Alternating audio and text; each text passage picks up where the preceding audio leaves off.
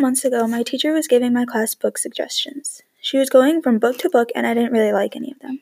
So eventually, she's getting down to the last books, and she pulls out this one called The Future of Us. She was telling us about it, and it didn't seem that good. She was saying how it was an excellent book and we should read it, but I wasn't that interested. So I went home and started talking to my sister about it, and she also said it was a really good book. I didn't listen to her either. A couple days go by, and I still didn't want to read it.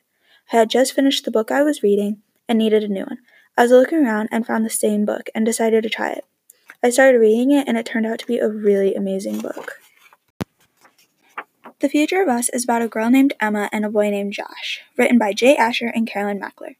Josh and Emma have been friends for forever, until secrets were shared between them. Ever since then, they haven't been the same. One day, Josh's parents tell him to bring a free AOL CD-ROM to put into Emma's new computer. When Josh showed up, Emma was surprised to see him. She led him to the computer where they put the CD in. When they loaded it up, they were logged onto Facebook, but it was only 1996, and Facebook hasn't been invented yet. When they look at what it was, they are surprised to see that they're looking at themselves 15 years into the future. When they look around, they see their jobs, spouses, and homes. They see that they both have a pretty good future and make an agreement never to look at this without the other person.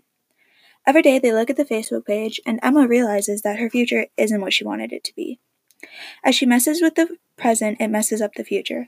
As they go down this mysterious journey, Emma and Josh grow closer together and finally admit that they like each other. This book is perfect for anyone who likes books with cliffhangers and events that will leave you on the edge of your seat. It is a heartwarming book that will leave you wanting more. This book, by far, is the best one I've ever read.